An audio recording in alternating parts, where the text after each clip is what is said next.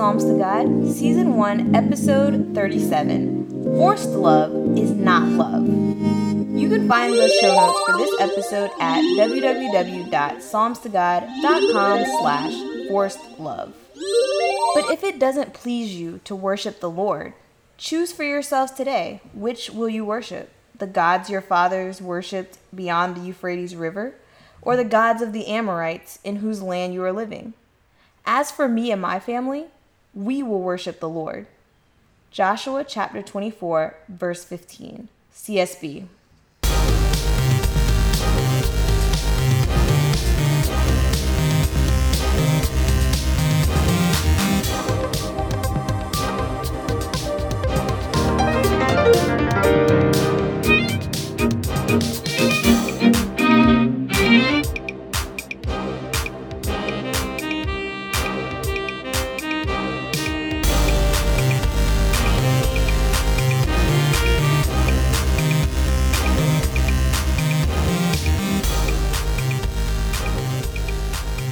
Hey guys, welcome back to the Psalms to God podcast. Today I want to talk about trying to force people into loving God or following Christ or going to church or whatever the sum of that is. In the beginning, I read the verse from Joshua chapter 24, verse 15 that talks about making the decision for your household to follow God. And when you combine that with, for instance, the verse that says, train up a child in the way that they should go and they will never depart, you end up with situations where people become overzealous in policing God in their own house. And what I mean by that is countless kids are being forced to go to church by their parents. And there's this misconception that simply taking them to a building that they have mislabeled a church, and forcing them to participate in whatever activities are there for the youth or whatever programs that are happening at the building, on whatever services, that magically they will suddenly develop a love for God and a relationship with God. But really what you're doing is beating tradition into them. In fact, well, I'm not going to get into that because that's for next season. But basically, what I've seen is that so many kids are just being pushed into a relationship, whether it is forcing them to get baptized, forcing them to, attend Sabbath school or to attend services and things like that. And when I was growing up, I saw the same thing. Many of my cousins had to go to church. They had to be there. They got into the whole arguments. They didn't want to be there. And I was this oddball because my parents didn't make me go anywhere. I could leave service whenever I wanted to because my parents didn't go and I lived across the street. I didn't have to go. When I woke up, my parents were like, do you want to go? And if I wanted to go, I went. If I didn't, I didn't. And it's one of the best things that could have ever happened to my relationship with God because it's my relationship. I chose it. And it was always left up to me and God.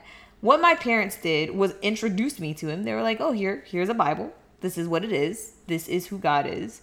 And it's up to you to decide if you want to follow him or not follow him. And everything else was just about letting me find God. The thing is, forced love is not love. By nature, most people have some semblance of stubbornness in them. I have a very large part stubbornness in me. And I guess maybe my parents recognized that from my birth. And that's how they dictated how they would parent me. I'm thankful for that. I was so stubborn. I did not want to come out the way you're supposed to come out. When you're born, there's a certain way that you're supposed to be facing. Obviously, you're supposed to be head first. And then you're either supposed to be like face down or face up. I don't know which one. Y'all, you can tell I've never had a baby, but whatever. You're supposed to be facing a certain direction. And I was facing the opposite direction. And the doctors came and they had to flip me over. So they took like some stuff and, some tools and they reached up and flipped me over. And I flipped myself back over. So they did it again. They flipped me back over. And I flipped myself back over. I was determined not to let them tell me which way I was coming into this world. And it got so bad that they were like, look, we're going to try this one more time. And if she flips herself back over, you're going to have to get a C-section. And so what eventually happened was the doctor flipped me over and basically held me there so I couldn't flip myself back over. And that is how my mom had to deliver me. It was a very long labor, and I was just like not cooperative at all. Sorry, Mom. But that stubbornness has never left. I was stubborn coming out. I am still stubborn.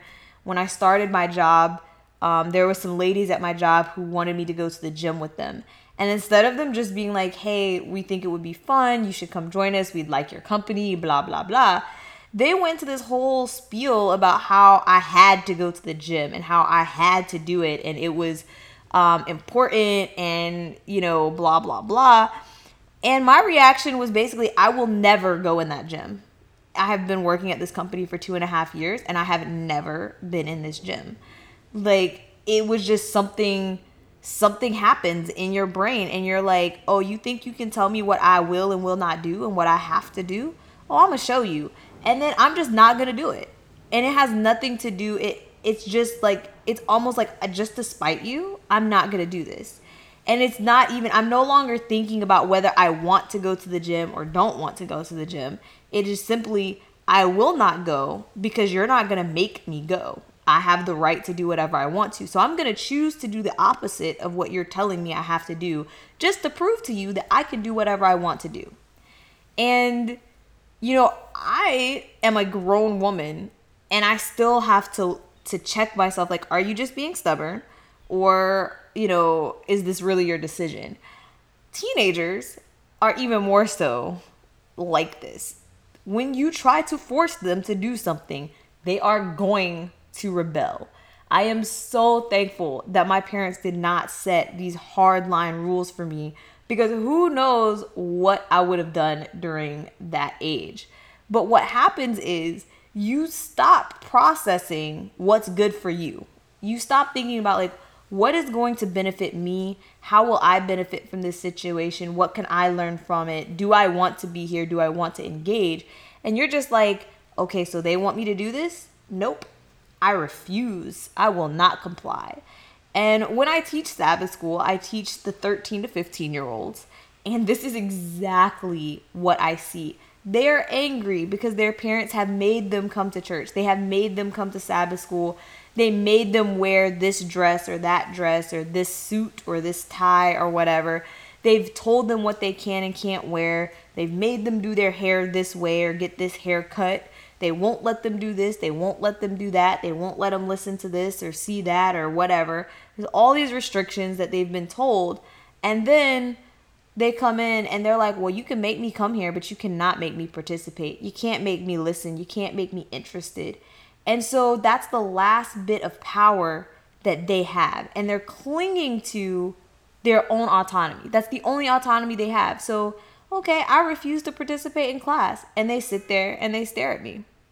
Like, you're not going to make me listen because my parents already made me come here. And when I started teaching, there were some other Sabbath school teachers. They were talking about it. And they were talking about how sometimes you have to go round the kids up. And I was like, I'm not going to make them come in the room. If they don't want to come in, that's fine. Sit outside, enjoy the air, enjoy the weather. That is not my job. I don't believe in forcing anybody into anything. If you want to be here, you'll be here. If not, don't. Like, I definitely am a believer that you have to find your relationship with God on your own. All I can do is help you if you so choose to be helped. And, it's something that really weighs on my heart because now that I am an adult, I see a lot of the people who were forced to go to church that don't believe in God at all. One, the church generally is so far away from biblical truth and a biblical definition of a church that it's not surprising that people have been turned off by these buildings that we're incorrectly labeling a church. And that's, one of the things that I really want to dive into in season 2. So look forward to season 2. But, it just hurts because I see it happening over and over again. I had a coworker, he was raising his goddaughter. And his goddaughter I'm not talking about like my age range of 13 to 15. This girl was like 18, 19, like grown, could be living on her own if she had the financial capacity to do so. And, there were certain things that she was doing that we who believe in the Bible would say are not godly behaviors. And he decided that to rectify this, he was going to force her to go to church. And I was trying to explain to him that this was going to backfire. I was like, this is going to be a horrible idea. 1, she's going to resent you. 2, she's going to resent those people. Let's be real. Church people can be so rude. They can be so judgmental. I mean, just think about it. Have you ever been to a church where somebody comes in, they got tattoos, or they got like an interesting hairstyle, or they have like interesting piercings, in the church that I go to, jewelry at all? Like, they be saying some extra stuff to people, and you're like, let these people live. Like, maybe they don't have the same convictions you do. Maybe they are at the beginning of their journey. Just let the people come and hear the word and be nice to them for a second. Like, how you gonna just come at somebody you don't even know? And I was like, that's exactly what's gonna happen to your goddaughter. And she's gonna be angry that you've made her come anyway. She's not trying to listen. Just because I'm in a room and you're speaking doesn't mean I'm listening to you. It doesn't mean I'm taking it in. It doesn't mean that, I care about any of it. And, he seemed to be convinced that just by hearing the word of God, that the Holy Spirit would manifest inside her. And I'm like, no, it's a choice that you have to make. You have to choose to let the Holy Spirit in. And as long as you're choosing to reject it, then you will keep rejecting it. That's why in certain instances, like the Pharaoh's heart was hardened. In certain instances, people's hearts are hardened and other people's hearts are melted. And you trying to force the situation because you want to see this certain, act or this certain change, it doesn't help. And I get it. They mean well. These parents mean well. He means well. I want to save this person. I want this person to know the love of God. But the thing is, just show them the love of God. That the love of God is supposed to exist within us. We are God's hands and feet on earth.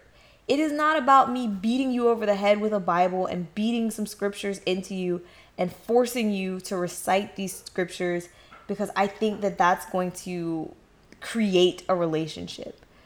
It's just me being loving to you. All of the things that Christ said, we've been talking about the fruit of the Spirit, showing those fruits of the Spirit, me loving you, me being patient with you, me having joy every time you see me being at peace, me having self-control, me having faith and being good and gentle.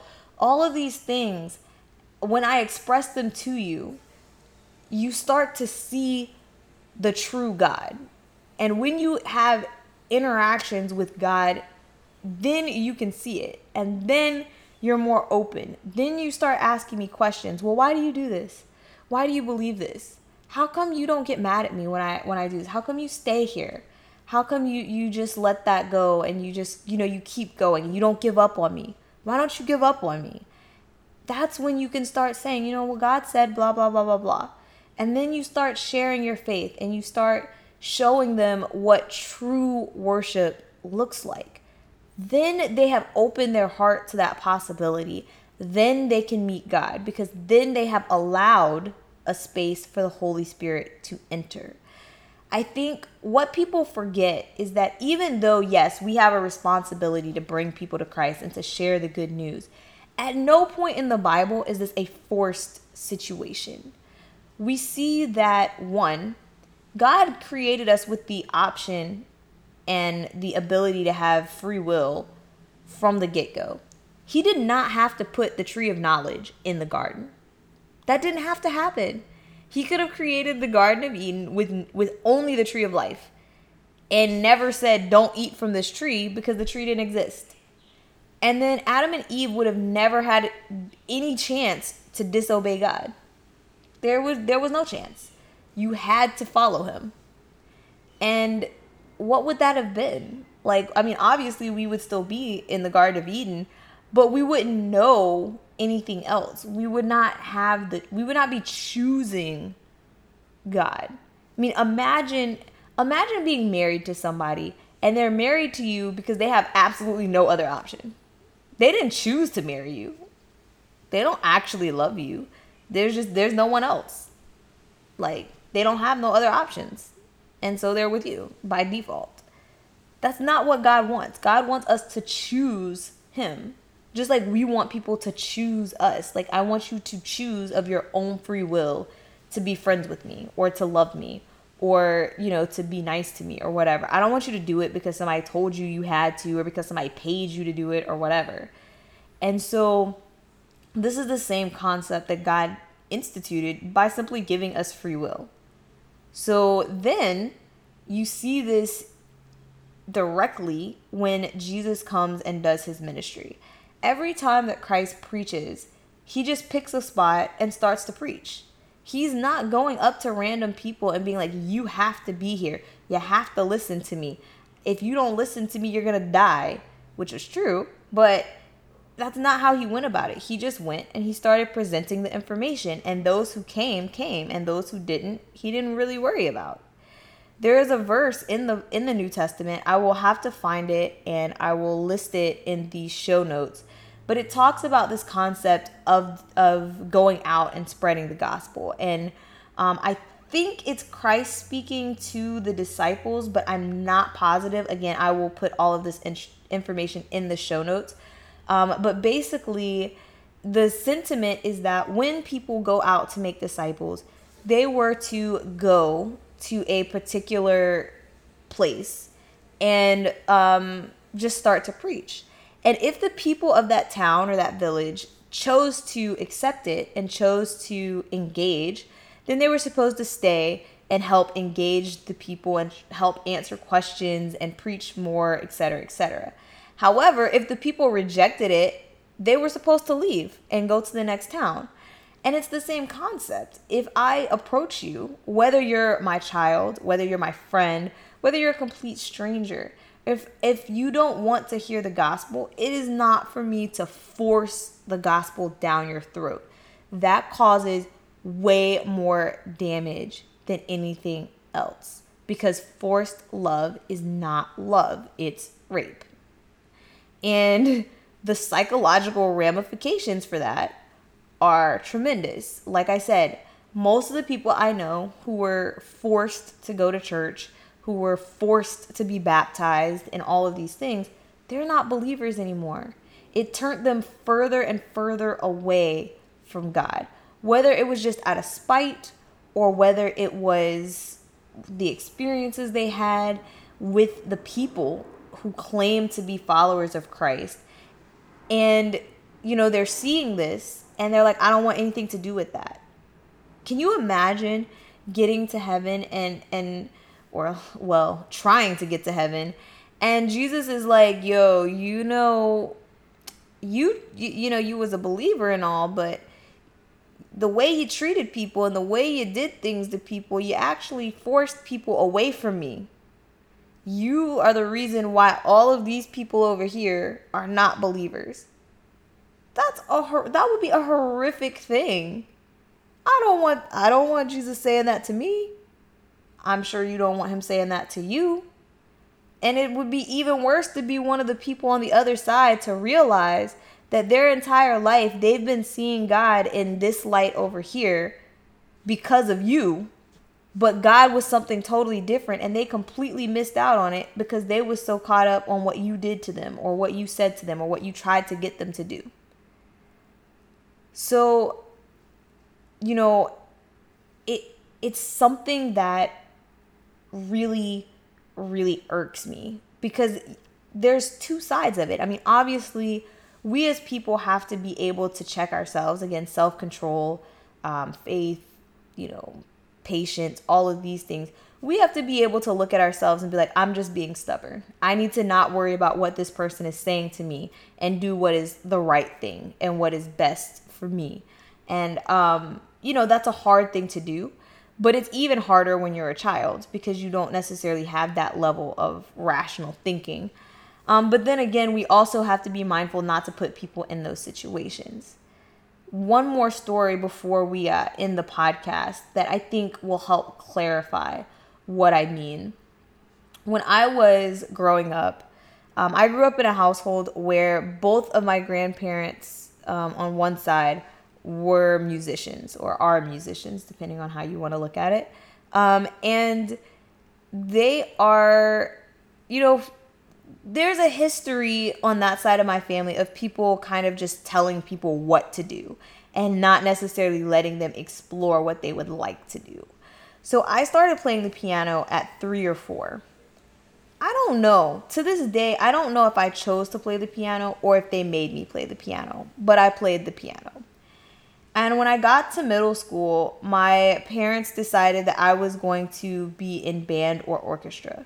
But I didn't want to be in band or orchestra. And you don't have to be in a music thing in middle school. You can take art, you can take writing, you can take newspaper. Like, there are lots of other extracurricular activities that you can participate in. But my parents were convinced that I had to do band or orchestra. And so I ended up in band playing the flute. And I was livid. I didn't want to do that. You are making me do something I don't want to do. All my friends were in chorus. I wanted to be in chorus. No, I can't sing, but that was irrelevant at the time.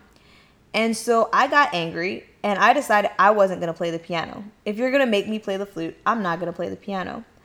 So I would skip my lessons. So my grandmother was the one who taught me to play the piano. And so on a certain day of the week, she would pick me up from school to do the lessons after school.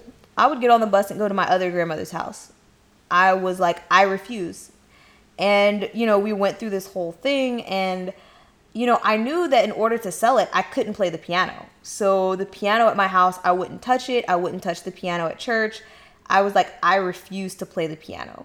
And it was like, in my mind, it was a stance. Like, I have the right to make my own decision. And I'm choosing not to do this because you're trying to make me do things that I don't want to do. And, I would not touch a piano for pretty much the duration of my teen years. I did not touch a piano again until I was like 19. And by that time, my grandmother had passed away and they couldn't make me take lessons. And so I spent the better part of my life not playing the piano. But now that I'm 30, 31, I'm like, I should be a phenomenal piano player. I literally started playing the piano when I was like 3. I would have basically, 3 decades of playing the piano. And I would be a great musician. But I chose not to do that. And now, by the time I was like, oh yeah, I'll go back to playing the piano, it was too late. I was already out of the house. I didn't have access to a piano all the time. I didn't have the time to sit around and practice like I did in high school. And I actually like the piano. I don't have anything against the piano. And that didn't hurt anybody but me. It didn't hurt my grandmother. I mean, I'm sure she was upset and she was mad because I wouldn't do what she wanted me to do. But she was able to play the piano. It didn't take anything from her. She still had other students that came. It's not like I was a paying customer, so it's not like she lost money. It didn't hurt my mom. It didn't hurt my dad. It just hurt me. Now I'm 31 and I play the piano like an 11-year-old. Even though I should be playing it like a 31-year-old. And so, this is the same thing that happens with religion. This is the same thing that happens with God.